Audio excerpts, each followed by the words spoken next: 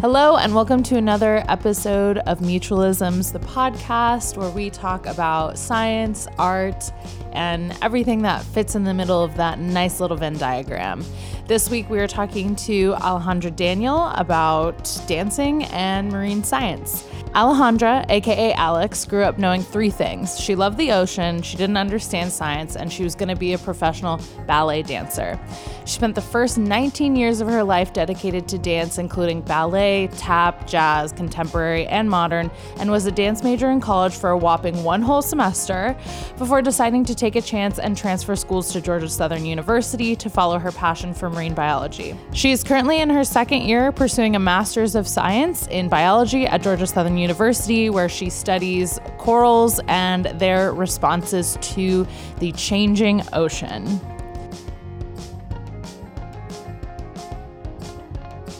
So how are you? How's your week? Did anything exciting happen? I don't know.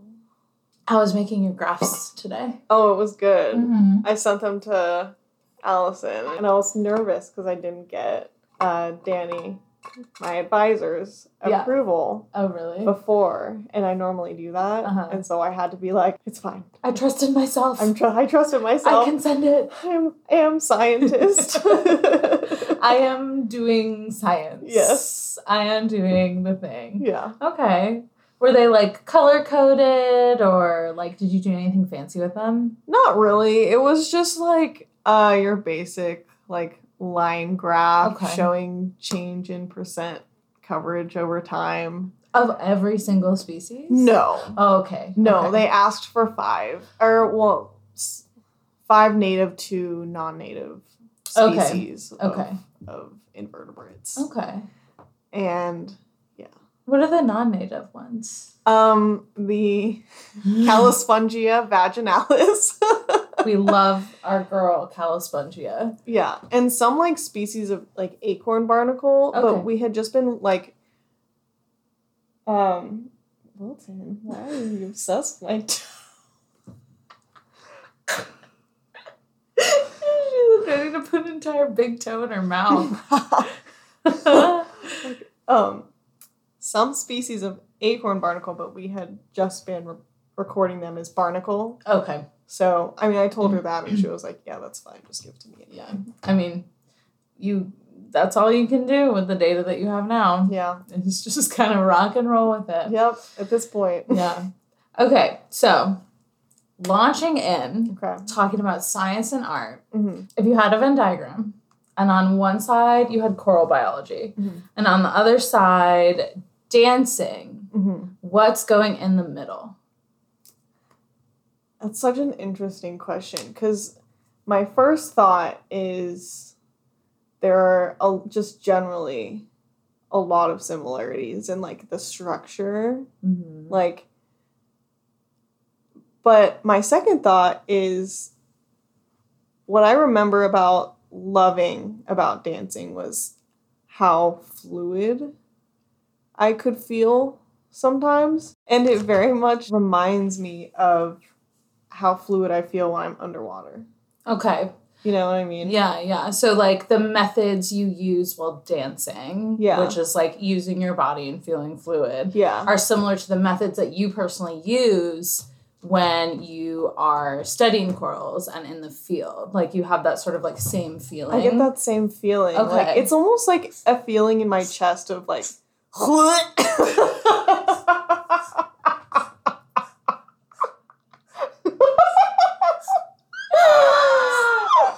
Excuse us while we take a brief pause while Wilton coughs up hairball.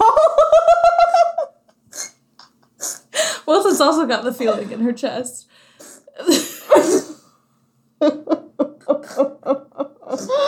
Oh my god, Wilton. This is so funny. Okay. I forget where we even were. I was saying something about a feeling. You said it's something like it gives you, it's this feeling in my chest. Oh yeah, it's a feeling in my chest that I get almost of freedom and clarity.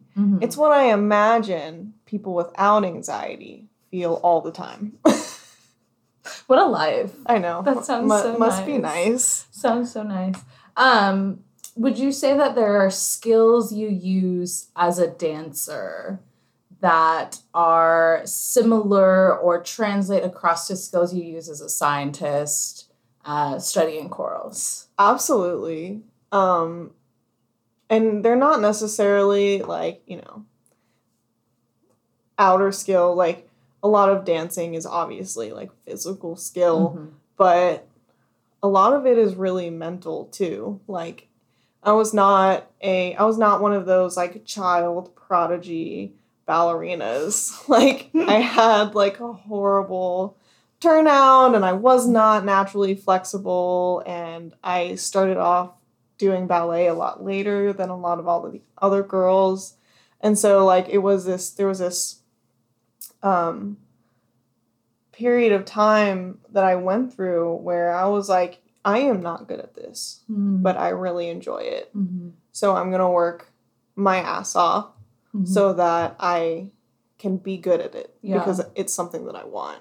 And that is absolutely something that is translated to science, because when I was in high school, I was really bad at science. I did not understand it. I think like I barely brushed through like biology and chemistry, understanding nothing. Yeah. I did take my senior year of high school. They had a marine biology class at my high school, and I took it and fell in love with it. Shout out to Miss Shefdahl. If you're listening. She always believed in me. Aww, that's so important to have people like that. Yeah. Yeah. And you originally, we were talking about this the other day, you actually started out at college as a dance major. Did you ever think that, like, when you were 18, just starting, like, fresh-faced, did you ever think that you would actually pivot and end up doing science instead? No. No? Absolutely not. Like, I feel like a lot of people that I meet are like, oh, I always wanted to be a biologist. No. No. I thought I was going to be a ballet dancer. Like, yeah. And that's something that I just always like, oh, I'm going to be a dancer. And so I think there were times like in the back of my head when I would be like at a summer intensive or hear about like some professional dancer, and it would be like, is that really what I want to do with my life? But I would just kind of brush it away because it was just what I knew, what I thought I wanted. Yeah, it was like your identity, right? Yeah, for a long time. Yeah. A really long time. Yeah. And I feel like that is something that scientists and artists both similarly do, is we really attach our identities to what we do. Yeah. And I know that happens in other professions, that happens in all professions. But I do really feel like a lot of the time scientists and artists especially like define their entire selves based on what they study or like the art that they do. And, that's probably why it was hard for you to sort of like do that, is because your whole identity was being a dancer. Yeah. And now your whole identity is being a dancer and a marine biologist. Mostly just marine biologist at this point. I mean, grad school leaves time for nothing. Yeah. But I started dancing when I was 2.5 years old. Wow. And I didn't stop until I was 19. Wow. So most of my life I've spent being a dancer. Wow. It's just recently that it's pivoted. Yeah, that's really intense. What made you decide to change? Like, what was the moment? I don't think you've actually ever told me. I don't know if I have an exact moment that I remember. It's like gradual. But I was at the school that I went to, a different school than I did my undergraduate in, as a dance major, and I was so miserable. Yeah. I was so miserable.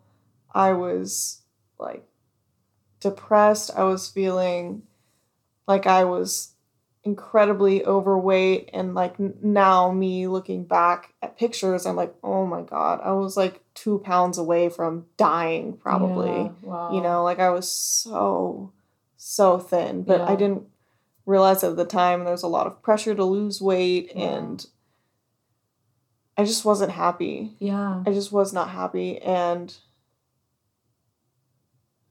I had a boyfriend at the time that went to Georgia Southern, where I got my undergraduate degree. And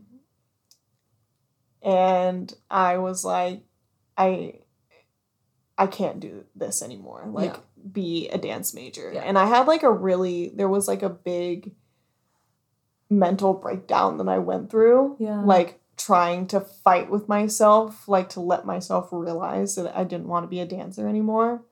But once that happened, I was like, you know what? I loved that marine biology class. I have always loved the ocean. Always loved it. It just has always been a place that I just feel clarity. And I was like, fuck it. Fuck it. Yeah. I'm just gonna do it. So I switched schools, switched majors, and just like, you know, with dance, I was terrible at science at first. I was so bad at it. And I had redacted name as my first biology teacher, and she's so scary. I'll have Jay just make that redacted. Yeah. And I was like, this is scary and this is horrible, but I want to do it. So I just worked as hard as I could and kind of re-taught my brain how to think, and it worked out. But you stuck it out. Yeah. You stuck it out. And now you're going on like research cruises with people who were your professors in undergrad. Yeah. And hell yeah. Yeah. Yeah. I mean, yeah, I feel like tying it back to the fact that like art and science both take this like perseverance. Yeah. And a lot, like some people of course are prodigies and they have like natural skill and they're just born with it. Yeah. But most people really do have to like work at these things, and it has to be something that you like really, really love and like dig your heels into. Yeah. And I think that's beautiful. It is beautiful. And a lot of people I feel like are so scared to do that. Yeah. And I try to tell like any like undergraduate that's like, well, I really like biology, but I'm not good at it. Like, I try to tell them my story because I'm like, it doesn't matter. Yeah. Like, you can do it. Yeah. It's going to take some work. And you might cry a lot, but you can do it. Yeah. Like, one of the classes that was, like, the hardest for me in undergrad was physiology. Like, comparative animal physiology. I really, really struggled in that class. And now I do physiology. Don't you do physiology now? I do physiology now. Yeah. And I love it. It just, you know, sometimes you're not the, like, best match with the teacher. Sometimes, like, you just aren't ready for it to be the thing yet, and that's okay. You know, time takes time. Yeah, preaching. I should take my own advice. You know, but so do you feel like when you were a dancer, did you ever like choreograph stuff as well, like even for fun? Yes and no. I don't think I ever, when I was like in high school or anything, choreographed anything officially. I do see, even now, when I hear music, I see dance in my head. I did that one semester that I was a dance major. I was so miserable. My mom would come pick me up on the weekends, and I helped choreograph the Nutcracker for my like ballet company that I had danced at when I was in high school. I helped them. Cool. Which was really fun. That is really neat. So do you feel like you could draw parallels between the process of choreographing a dance and the scientific process? That's interesting. Because I don't know how to choreograph anything. Like, I have no clue. So you're the expert here. Well, for me, and I'm sure there are some choreographers out there that have a very distinct process. Mm-hmm. Like, this is how I start. I do this. But it was not like that for me. I would just kind of go into the studio and play the music and think and dance and see what felt right and see if what I was picturing in my head could actually be translated to actual body movement. Sounds like experiments. Yeah. Yeah, like the process and the thing that I'm picturing in my head. Yeah. Will it actually work out? Yeah. Does the math? Does the math? Or is it gonna fail? Yeah. That's really cool. Do you feel like there are any skills that don't really translate between like art and science in general? For sure. Like citations, like citing other people's work. If you do that in dance, people like blacklist you. Wow. Like they're like, that is not your movement. Wow. Like, I don't know if you have seen, there's a video, I can't remember the original choreographer, but there's a video, she did like a, some sort of like thesis or video or something where she made a whole like movie kind of her dancing with music. And there's a Beyonce video that if you play them side by side, it is like uncanny. Like, there's no way that it was just, accidental or random. Okay. And she didn't credit her or anything, but it's Beyonce, so she can get away with it. Yeah. But other people, if that were to happen, they'd be like, no. Like, it's intellectual property. Okay. And you can't really, like, cite that. Yeah. You know what I mean? Which is interesting because I feel like all dance must be inspired from other dance, right? Just all science really is inspired from other. Yeah, there's a weird fine line. Yeah. Like there are different techniques that you can learn. Like my ballet technique that I learned was Vaganova. Okay. But there are different, like my mom was trained in Cicchetti, and like Balanchine has his own technique.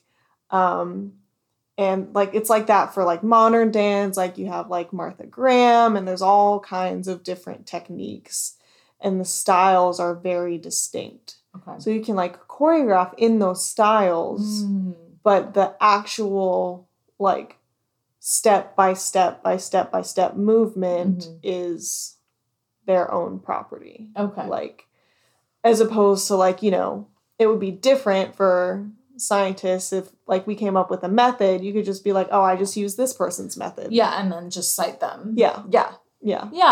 It's kind of weirdly opposite. Yeah, that is very different. Yeah. What did you, when you were a kid, did you want to be a dancer? Is that what you always wanted to be when someone asked you, what do you want to be? Always. And like science didn't really come around until very recently. No, like I always thought like marine science was like cool, but it's never something I thought that I could do. It felt inaccessible and like unattainable. Yeah, because I just didn't think that I was smart enough to do it. And it's funny because almost every time I tell someone like, oh, I'm a marine biologist, I get, oh, that's what I wanted to be when I was a kid. Yeah. Until I realized I wanted to make money. Yeah, 100%. Yeah. Verbatim. I'm like, before. oh, yeah. Oh. Don't worry. I realize I'm going to be poor. My whole life, it's fine. Not necessarily, but like, rich in experience, right? Yeah. Rich in experience. Can you go into detail for the people about what you study? Like, let us know what your project is. I feel like we don't get to talk about this enough. Yeah. Yeah. Yeah, so I study this coral called Oculina arbiscula. It is a facultatively symbiotic coral, which means that it can live with and without its symbiotic algae.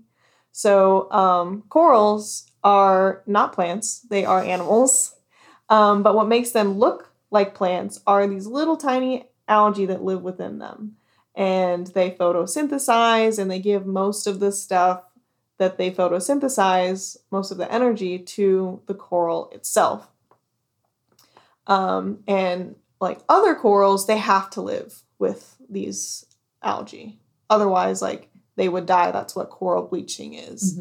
But Oculina is kind of a weirdo. She's a little weird. She can live without it perfectly fine.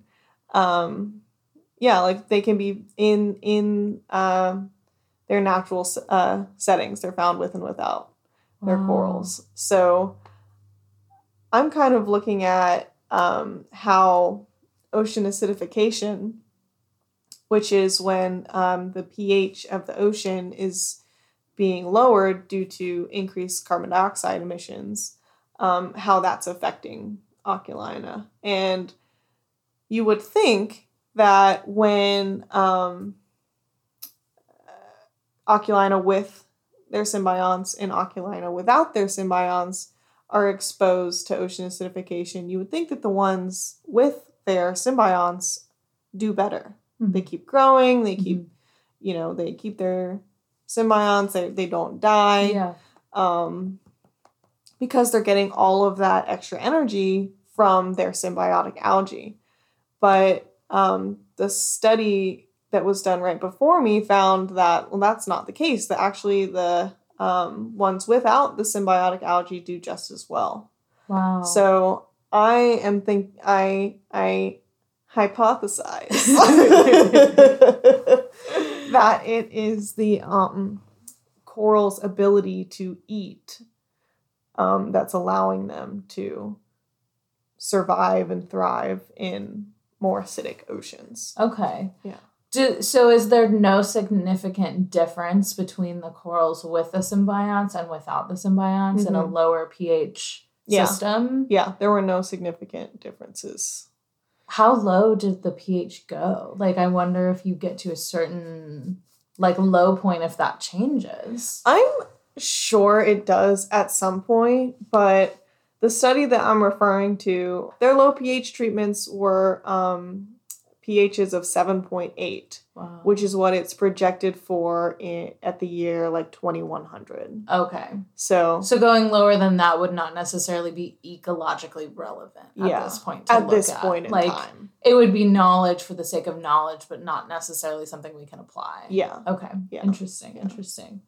So you hypothesize that the fact that the corals are able to feed themselves without their symbiotic algae, that is what is helping them just maintain in like more stressful conditions. Yeah. I love that. That's so cool. How do they eat? Are they filter feeding? They filter feed. Yeah, so they're filter feeders because they're corals, so they just kind of they can't really move. They're kind of stuck. So they have these cute little polyps that come out, and they feed on stuff that's in the water column. My experiment will give them little brine shrimp to eat. It's very cool to see them eat. That's awesome. I enjoy it. So you're doing like different food level treatments? Mm-hmm. Okay. So I'll do one treatment where they're fed like their regular amount. One treatment where they're fed half of that, and then one treatment where they're not fed at all. Whew. That's really cool. I love that. What's your favorite thing you've done as a scientist? Oh, you know the answer to this. I know, but we have to talk about you know it. the answer. I have to ask the question. 100% so far, the coolest thing that I've done was go out as a scientific diver on the Nancy Foster, which is a NOAA research vessel that took us out to Gray's Reef National Marine Sanctuary, 20 miles off the coast of Georgia. And you and I both dove for 10 days, 4 times a day, in the middle of the ocean. Yeah. And it was amazing. It was amazing. We saw some cool stuff. We did. We saw some really cool stuff. Did we just say that in unison? Yeah, we did. Were we both thinking about the Goliath grouper? I was actually thinking about the bait ball of 40,000, 100,000 fish. That was so beautiful. It was so beautiful. I dream about that, man. You do? Yeah. Yeah. It was gorgeous. I mean, if you're listening and you ever get the chance to go diving or snorkeling in a large bait ball of bait fish, I cannot recommend it enough. When Alex and I we're down. We're supposed to be working. Yeah. Right. We have these quadrats in front of us. Yeah. We're supposed to be counting invertebrates. So many invertebrates. And all of a sudden, just darkness. it's like the sun is blacked out above us. And, that's a little panicky. Yeah. Because you're like, is there a giant animal above me? You have that evolutionary fear that kicks in. Yeah. Yeah, when a shadow goes over you. Yeah. Mm-hmm. And you just look up and it's just like hundreds of thousands of these beautiful silvery fish just surrounding you. Mm-hmm. Honestly, it felt like I was in Finding Nemo. Yeah. And they're like moving in unison. Yeah. They're doing their schooling behavior, which is schooling behavior is so cool. Yeah. And they're like going right over your head, diving over the reef, going up, swirling around. There are larger fish that are like chasing them. So they're moving around. And somehow they know that you're not a threat to them. Yeah. Like they don't care. Like I'm sure if you started like trying to grab chasing them, they would. But it's just, they're just surrounding you, and it really makes you like feel the pulse of the ocean. Yeah. It's like a dance. It is like a dance. I mean, man. they are like dancers. Like they are maybe some of the world's best dancers. Yeah. Because the unison that they can move with when they're schooling it's beautiful. Precise. I will never understand how it's incredible. Just a split seconds, like fractions of seconds that they have to move in unison, and they can just do it. Yeah. Without a thought. And they didn't plan it beforehand. No. And they don't need music. Some dancers can't even do that. They don't have any beats to follow. They've got no beats to follow, only fear. Nobody's counting for them. No beats, only fear. No beats but the heartbeat of their predator. I still want to know what was like above them. I don't want to know. Going for them, because there was definitely something I don't want to know. I mean, the fish were so thick we couldn't see. Yeah. But we could see them kind of like reacting and moving down. Like and pulsing down towards us.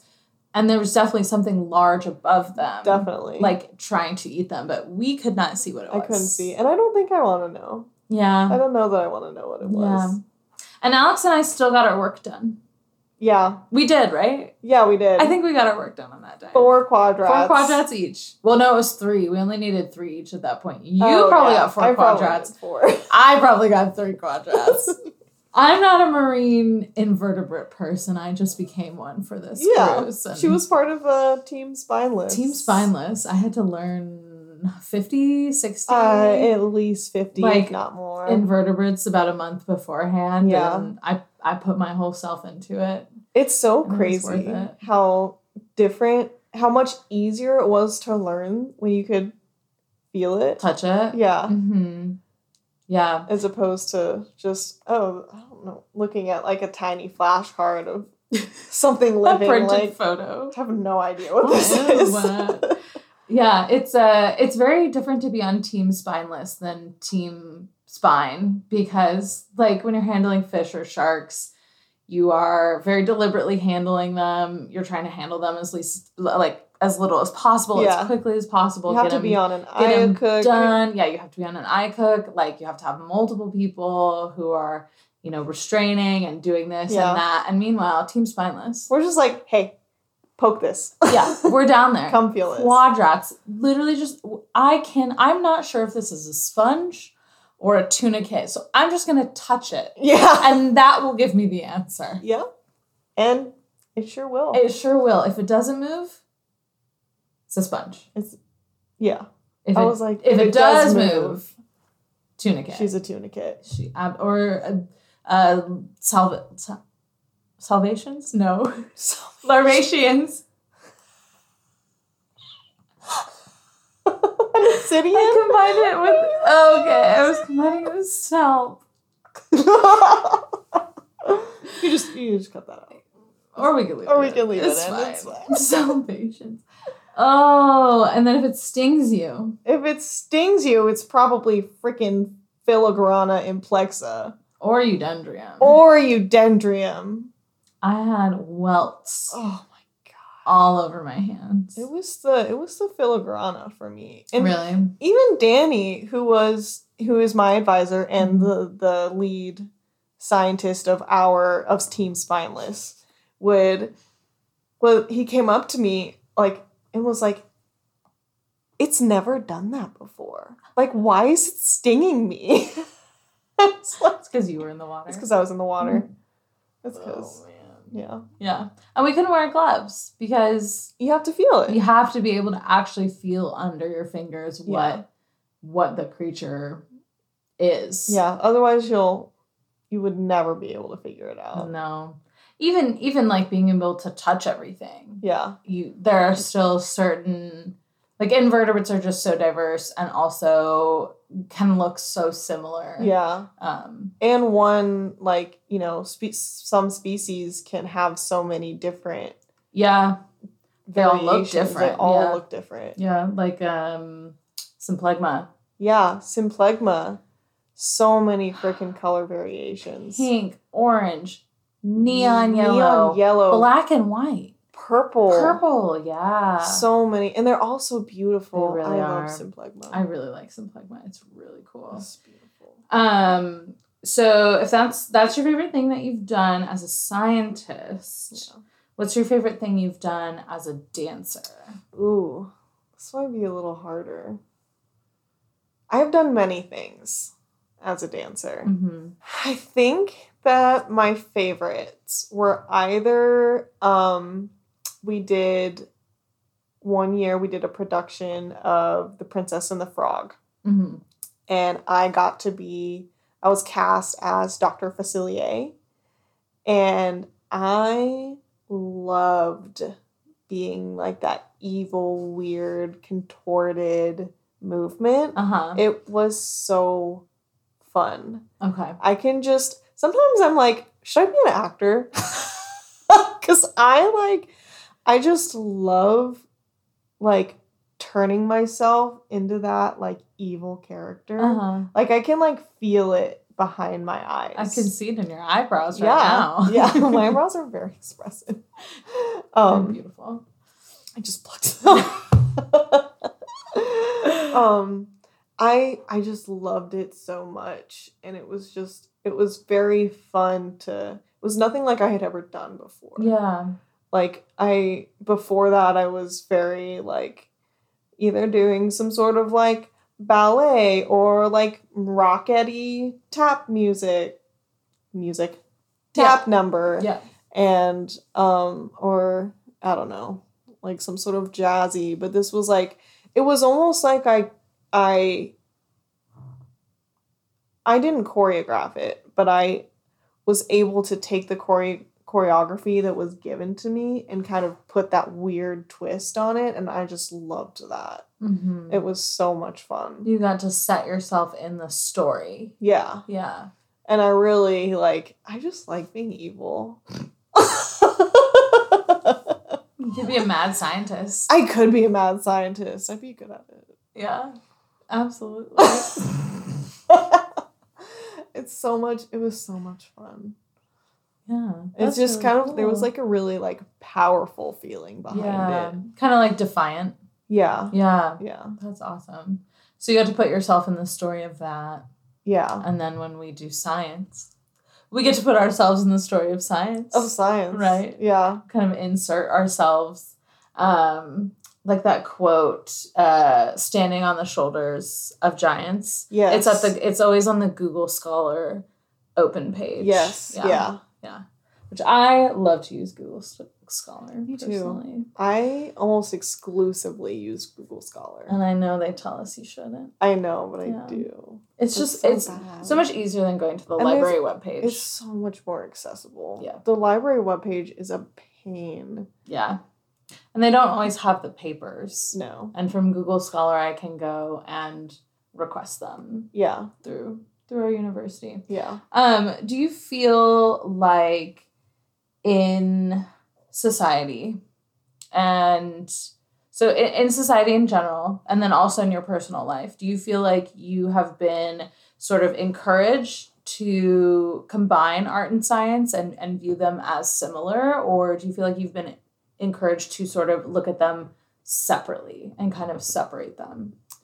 I think I would say I've been encouraged, maybe not encouraged, but it's definitely, there is an air of separation. Yeah. Like every time I tell people like, oh, well, I used to be a dance major and then I switched to biology, the reaction I get is, oh, wow, well, that was a big turn. You know, like they're these two separate entities that can't really coexist. Like rigidly separate. And people who do one, it's assumed they're not going to be able to do the other, or they're not going to choose to do the other. Yeah. Yeah. There is a very large assumption there of, oh, well, if you're a dancer, you must not be very smart, or, oh, you're a scientist, you must not be very creative. Yeah. And it's really not the case. Yeah. Which is wild because science is literally such a creative endeavor. Yeah. You know, like designing projects, sometimes there's a logical next step there. Yeah. When you read a paper and you decide, well, obviously this is the next step. Yeah. But sometimes you just read a random side fact cited in a paper. Yeah. And something about that just like, gets you going. It like settles in your heart. And you're like, whoa, what is going on here? Yeah. And then you research and then you realize we don't know anything about this. Yeah. And then you're like, well, I'm going to find out stuff about this. Yeah. And it's pretty amazing. Yeah. That people do that. I love being friends with scientists because you just hear them talk about all of these crazy things that they're interested in. And you're like, oh, well, now I'm interested in that. And the fact that, like, we just, no matter how small, we are creating knowledge when you do something someone's never done before. Like, no one's ever done the experiment on Oculina that you are doing before. Like, you are the first person to do this. Yeah. And that's, like, nutty. Like, you can't, I feel like I can't even think that hard about it because then things get weird in the universe, right? Yeah. And you're realizing, like, how much a part of it you all are. Yeah. And that can be very scary. Yeah, I hate it. Yeah. You hate it, but you love, but love it. Right? Oh, I love it, but love it. Yeah, yeah. I realized a long time ago that I was never gonna be happy if I didn't feel like I was contributing something to the world. Yeah, exactly. Same. You know, and I feel now that that's what I'm doing. Yep. Yeah. And it makes me happy. It keeps you going every day to feel like you are a part of something larger than yourself. Yeah. And I feel like both science and art can be considered very much larger than the self. Yeah. That creates it. It kind of it takes on its own life in a way. Yeah. In both cases. You know, science as the knowledge that is developed and art as something that makes people feel things. Yeah. Like, you know. Yeah. And I feel like for something to be art, it just has to make people feel things. Yeah. You know. Yeah. Yeah. Which is so funny because a lot of science is like no feeling. Yes. No feeling, only think. Yeah. And when I was really writing a lot of poetry, which is all feelings, I really didn't like to share that I did that with like science colleagues or even like friends that I had gotten closer with through science. Yeah. Because, I mean, colleagues, it makes sense. Like, if you're just working together, you don't really need to talk about that. But it was something that I, like, actively hid because I didn't want people to take me less seriously. Yeah. You know, when they read these, like, emotions that I have made public in a very deliberate way. Yeah. Which, I mean, all you have to do is talk to me for 5 seconds and you'll realize that I'm an emotional person. But I was still trying to cover that up, you know, because I feel like a lot of the time it's not even like directly said or encouraged, but science does feel very much like cut the feelings out. It does, but it's so interesting too. I was thinking about this on the drive here. Yeah. Like, I feel like a lot of people would think that, like, oh, dancers, they're very feeling, very like, you know, are allowed to feel things and blah, blah. But when I was like, go away to summer intensives, and this wasn't necessarily true at where I danced like at home in my high school, but when I would go away places, it was very much like no feeling, like, you are here to learn. You are here to do this. You're going to dance for 8 hours a day. Then you're going to go to sleep and you're going to kind of eat. And then you're going to get up and then you're going to do it again. And it was very intense and very unhealthy. Whereas most of the scientists that I have encountered are like, hey, you're new at this. Like, you are allowed to have feelings. We have all been there before. Like, we've all been at that place where you're terrified of writing, and a lot more it's okay to feel than some of my experiences when I was a dancer. Yeah. Like with the rigidity of ballet specifically. Yeah. Specifically ballet. Yeah. I don't feel like any like mentor or any professor I've ever had has been like, you need to be unfeeling to be a scientist. Yeah. But it is this kind of weird, I think it's like this old culture that it's definitely kind of on its way out. Yeah. And, you know, it kind of hovers around the edges. And I think because like we're young or we're new, like we worry about that sort of stuff. Yeah. But And, oh my God. Brain fart, muscle relaxer. It's okay. I mean, what was I going to say? I'll come back into it. There definitely has to be like an objectivity. Yes, I was just going to say like there's a difference between like having your feelings and being an emotional person and allowing yourself to introduce bias into your study, which are two completely different things. They really are. Yeah. And I feel like a lot of maybe some of the older feelings of science are like, that's the same thing, but it's so different. It is very different. It's so different. Yeah. Yeah. And so do you feel like, obviously when you're a dancer, you are faced with tons of criticism. I mean, you've made that clear here. Yeah. Do you feel like because you've already had experiences with criticism like that, especially when it's regarding to like your body as well, that's taking that sort of criticism is very, very difficult. Do you feel like when you get criticism of your scientific writing, it's like nothing, like that kind of rolls off your back because you've already dealt with such severe criticism before in your life? So it does make it easier and it doesn't. Like I think from my dance years and from so many years of being stared at in a mirror and being told what's wrong with you and looking at the mirror myself and seeing only what's wrong.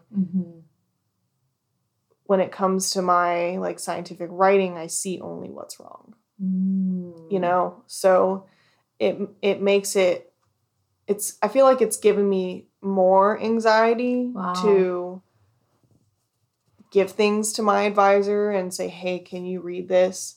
But it's also like not a feeling that is new. So I am able to cope with the, you know, criticism. Okay. And I realize that, you know, it is the criticism that made me a good dancer. you know, and it's going to make me a good writer. Mm-hmm. But I do think there are healthy and unhealthy ways to go about that. And thankfully, my advisor is, you know, does it in a healthy way. We love Danny. I love Danny. Yeah. Whereas maybe some of the dancers that I had didn't go about it in the right way. Yeah, and like not the most healthy way. Yeah. Like not constructive. Yeah. Like, for example, when I went away to a summer intensive one time, I had this teacher that had this like serving fork that she would walk around with, and she had like glittered it and would like poke you with it when you were like, if your gut was out or something during bar, and she'd like use it to like try and put your body in the correct place. Yeah. And because it was covered with glitter, was it leaving behind glitter on your clothes? No, it was just like her thing that she carried. Like she had like bejeweled it. Okay. You know what I mean? Okay. And I thought she was like marking you guys with glitter. I was like, but it that's was like horrendous. She was like poking you with a fork. Yeah. You know? Not much better. Yeah. Damn. Yeah. Yeah, it is really nice to have an advisor who is really good about the constructive criticism with the writing. I feel similar. I love when she tears apart my stuff. It always makes it so much better. And she is always like very constructive about it. It never feels like, it's never churlish. Like I can tell that when she goes at it, she has like my best success in mind. Yeah. And you can sense that through the edits. It's never like, wow, you are so stupid. Why would you write this? Yeah. It's more, this was a really good first draft. Good effort. You're not there right now, but you will you'll get there later. If you were to choreograph a dance inspired by the ocean, what style of dance like would you utilize? Oh, it would be a mix of ballet and contemporary. Okay. So it would be kind of a weird, like a hybrid. Yeah, like it would not be modern, I'll tell you that right now. I don't know what that means. The dancers that are listening will get it. Okay. It would be like a contemporary ballet piece. Okay. On point. On point? It would be on point. Ooh. Yeah. And I know exactly what song it would be too. What song? There's this one song from the Finding Nemo soundtrack that makes me feel feelings about both the ocean and about dance. Because I've loved this song for so many years. What is it called? We're gonna get sued by Disney. Probably. I'm gonna have to bleep it out. Okay, it's called Wow. It's on the Finding Nemo. And even when I was in high school, like I loved the ocean. Like I didn't think I could be a biologist, but I loved the ocean. And I would listen to it and I would just like picture movement in my head inspired by the ocean. And so wow. It would feel very much how I feel when I'm scuba diving. Okay. Yeah. The weightlessness, the way it makes my chest feel, the calm. Yeah. The way you kind of are. You are kind of at the whim of the water. Yeah. And you can swim against it, but it is gonna move around. It's gonna move you where it wants to. And it's gonna move you. Yeah. Yeah. You're face first into the current, kick in, and you are in the same place. It can be a little discouraging. Yeah. Sometimes. You have video of me doing that. I do. There were definitely points when we were like diving down on the Foster where I would be like, we've been in the same place for 10 minutes. Yeah. Yeah. We are just kicking into the current. Yeah. And we're not going very far. Very trippy. It is very trippy. Yeah. If the ocean was a dancer, what style of dance do you think it would do? Should be a contemporary dancer. Contemporary? Yeah. Okay. Contemporary is, like, not very structured. Okay. Like, it's kind of the one form of dance that doesn't have, like, techniques. Okay. Like it's kind of just whatever movement you want to move. However you want to feel, whatever you're moving, like there's no structure. And that is very fitting for the ocean. Yeah. It's like, she's an unpredictable girl. She is, and scientists, like, we still don't know I am not a fluid dynamics physicist. Yeah. But from what I understand is we still don't know a lot about certain ways that water moves. Yeah. And when two bodies of water with forces, when they come together, how exactly that all plays out. Yeah. We still don't exactly know what makes rogue waves. Yeah. I believe we know that they happen, but and there's a few theories, but we're not 100% sure on what causes a rogue wave to develop. Yeah. I love that. So if different groups of marine invertebrates were dancers, what styles of dance would they do? That is interesting. Marine invertebrate dance types. Yeah. I feel like corals would be the ballet dancers of the ocean, of the invertebrates. Of the invertebrates. Yeah, like very, well, not all of them. Hard corals, maybe. Hard corals. Very rigid, but very beautiful. Yeah. And they do have movement with their polyps, but they are very structured.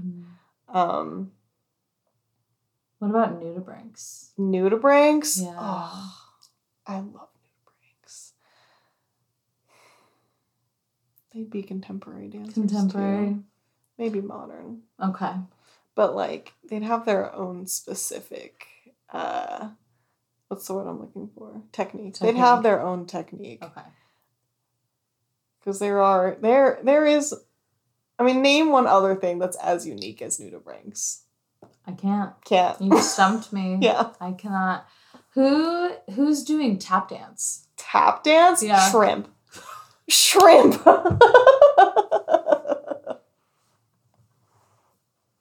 You're so right. You just hear them fucking crackling, just at the snapping at the bottom of the ocean, which is a beautiful sound. It is really cool. It is beautiful. It's shrimp. Shrimp are tap dancers. I love that. That's amazing. Or the mantis shrimp. The mantis shrimp. That like boom. Yeah. You know? Punching. They'll like punch you so punching fast. Arms. Yeah. I guess those are shrimp too. Yes. All shrimp are. Mantis shrimp are shrimp. You heard it here. You heard it here first, folks. Shrimp are shrimp. Shocker. Who's doing jazz? With the jazz hands. It's the jazz hands for me. Jazz hands. For some reason, I'm feeling symplegma. Symplegma specifically. Yes. Specifically symplegma. If you don't know what it looks like, which you probably don't. It looks like Dippin' Dots. It does look like Dippin' Dots. Neon Dippin' Dots. Neon Dippin' Dots at the bottom of the ocean. With a little hole. Weirdly enough, we're more closely related to symplegma, ocean Dippin' Dots, than we are to corals. And then we are to, like, octopus. Like any other invertebrate. Yeah. We're more closely related to symplegma. Yeah. Trippy. So trippy. So wild. It's because of their, what's the... dorsal hollow nerve cord? Yeah. But what's the... Notochord? Yeah, but what's the stage Siphon. that they have it in? Oh, larvae. Yeah. Larval stage. It's because of their larval stage. Okay. Yeah, I should remember that. Dr. Vivas really had us, like, commit a tunicate larvae to memory. Yeah. Or, like, and I think it was a ascidian larvae to memory, actually. Or that and then Amphioxus. I don't know. We don't need to go down. The only reason that I know that is because I was talking to Danny one time and he told me that and he was like, "Why?" Like he was like, "We're more closely related to them. Why do you think that is?" And I was like, "Their chordate? Their chordates?" And he was like, "And what makes them a chordate?" And I was like, "Ha!" It's been so many years since I learned that. I don't know. That is like freshman year stuff. Yeah. What is your favorite marine invertebrate?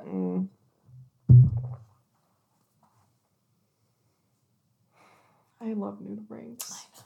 They're so beautiful. Me They're too. so cute. They're fun. And it's just... Yeah. Alex just leaned forward and put her hands on her back to symbolize the nudibranch butt fluff, aka their lungs. Chessie's symbol, scuba diving language for nudibranch is butt fluff. To put my hand behind my back and wiggle my fingers. Yeah. Yeah. I mean, I agree with you. They're also my favorite marine invertebrate. Yeah. I can't I just really. love them so much. Yeah. There's no contest. Yeah. That's such I feel like it's such a basic answer for a person that's a marine biologist. Yeah. That is an actual marine biologist. But Yeah. I love them. I mean, my second pick would be like an octopus. You Yeah. know? Like the mollusk family, or the mollusk phylum, excuse me. How dare you? Really has the hits. They really do. They really have the hits. They really do. I mean... No Skips album, you know? Yeah. In the mollusk phylum. Got fucking nautilus. Beautiful. Bivalves. Snails. Amazing. Slugs. You just Slugs. can't go wrong. You really can't go wrong. I agree. I'm telling you should become an invertebrate biologist. Come to the dark side. We have nudibranchs. God, nobody's gonna think we're funny. It doesn't matter because we think we're funny. Right. So are there any other art mediums, if any, that you are thinking of branching of into the future? I would definitely want to start dance back up. Yeah. Again. Yeah. It's been a long time since I've done that. I also like to paint. Mm-hmm. I'm real bad at it. I am not good at it. I can't either. I don't understand how people can see something and translate that onto a page. Like, just doing it blows my mind. So funny that you say that, because literally last night when I was recording with Renee, I said the same thing to her. Yeah. Because she's an illustrator and her drawings are really realistic. Yeah. Like very detailed. Yeah. And I just was telling her, like, I don't know how you do that. Yeah. That ability to... And I mean, I don't know how you dance. Like, that ability to see that movement and then reproduce it in your body. That is also something that is, like, takes a level of skill and, like, living within your physical self to do. Yeah. And not just, like, lightly living in your physical self. Like, being very aware of where you are in your body. Yeah. And that's hard. Yeah, and it's definitely a skill you have to learn. And it's very interesting because I'm really good at it in some aspects. Like, if I see somebody dancing, 9 times out of 10, I can start dancing, like, the same movement that they're dancing. Yeah. But if you ask me to catch a ball, absolutely not. Can't do it. No hand-eye coordination. Same. I can't do either, though, so. What can you do? So if you were not a coral biologist, if you couldn't be a coral biologist, what other, like, branch of science would you pick to study? What would you want to do if coral didn't exist? If coral didn't exist. Which would be a bad world to live in, but for the sake of the question. For the sake of the question. I think genetics would be really cool. I don't know genetics of what. I also, some sort of marine. Yeah. Something. Obviously. Or sea turtle biologist. I know that's so basic. Sea turtles. I don't care. I love them. They're amazing. They're really cool. They are so cool. They do cool stuff, and, like, there's a lot we don't know. Yeah. I mean, there's a lot we don't know about everything. Yeah, it's crazy. To wrap up, what is a misconception people have about coral? Like a common misconception that you would like to set the record straight on? Corals are not plants, folks. They're not plants. They're animals. Do most people think they're plants? Yeah. A lot of people think they're plants. A lot. I'm like, and like, I get all the time, like, oh, well, corals eat. Yeah. Because, like, that's the whole basis of my study. Yeah. And people are like, what? What? Yeah. And algae, not a plant either. Yeah. Yeah. Sometimes when I tell people, oh, yeah, kelp is not a plant. Yeah. They are shocked. Yeah. Yeah. Yeah. It's crazy. Yeah. And also, I mean, plants, yes, they take our carbon dioxide and turn it into oxygen. But they also need oxygen. Like, I think people forget they need carbon dioxide and oxygen to live. Like, if you starve them of oxygen and put them in a room with just carbon dioxide, they would not be able to survive. Yeah. Yeah. And they also produce a lot of carbon dioxide. Yeah. People don't realize. Yeah. Plants respirate, y'all. Yeah. They respire. Right? Yeah. The carbon dioxide is just to make their food. Yeah. And the oxygen's a byproduct. It's just a byproduct. They breathe oxygen and release CO2 just like that. Just like us. Not just like that. We just got real lucky that they produce it as a byproduct. Yeah. Otherwise. Yeah. They have to breathe too. Cellular respiration. Yeah. Can't really do it without oxygen. Well, you can. You can. But not for very long. Not for very long. It's not very efficient. It is not very efficient. And you produce a bunch of lactic acid and then you're really sore and it's not very fun. Yeah. If you had to give a thesis statement on the way art and science intersects, what would it be? I know it's a hard one. For me, the place that art and science most intersect is the drive that it takes to get you there. You know? Yeah. Like, it's easier for some people. For me, neither were easy. Yeah. And it's taken a lot of work and a lot of perseverance to, in both places to have gotten where I got. Yeah. And it was worth it. Hell yeah. Because it's what I want to do. It's what I love. Beautiful. Yeah. If you would like people to find you on the internet after they listen to this podcast, where could they find you? Where should they go? You can find me on Instagram at Alejandra Daniel. That's not confusing at all. We can spell it out in the show notes. Okay. Yeah. Cool. Yeah. Awesome. Yeah. This was fun. It was. Thank you. Thank you. It's been so long since I've talked about... I feel like sometimes I forget that I used to be a ballet dancer. I thought you were going to make a joke and say, it's been so long since we talked. It has. It's been... I saw you 4 hours hours. Wow. It's also so funny talking to you like you don't already know most of this. I mean, some of it I didn't know, Yeah. And some of it I got more detail, and I was enthralled the whole time. So thank you. Well, thank you. It was fun. It was very fun. Thank you all so much for listening to this week's episode of Mutualisms, the podcast. I'm your host, Chessie. The theme song was written by Jay Hemphill. Podcast editing is also done by Jay Hemphill. If you'd like to keep up with us, you can follow us on Instagram at mutualismspod. If you would like to keep up with any of our guests, their social media information will be listed in the show notes. Please don't forget to rate, review, and subscribe if you enjoyed today's episode. And thank you so much again, and we'll see you next week. Have a wonderful day.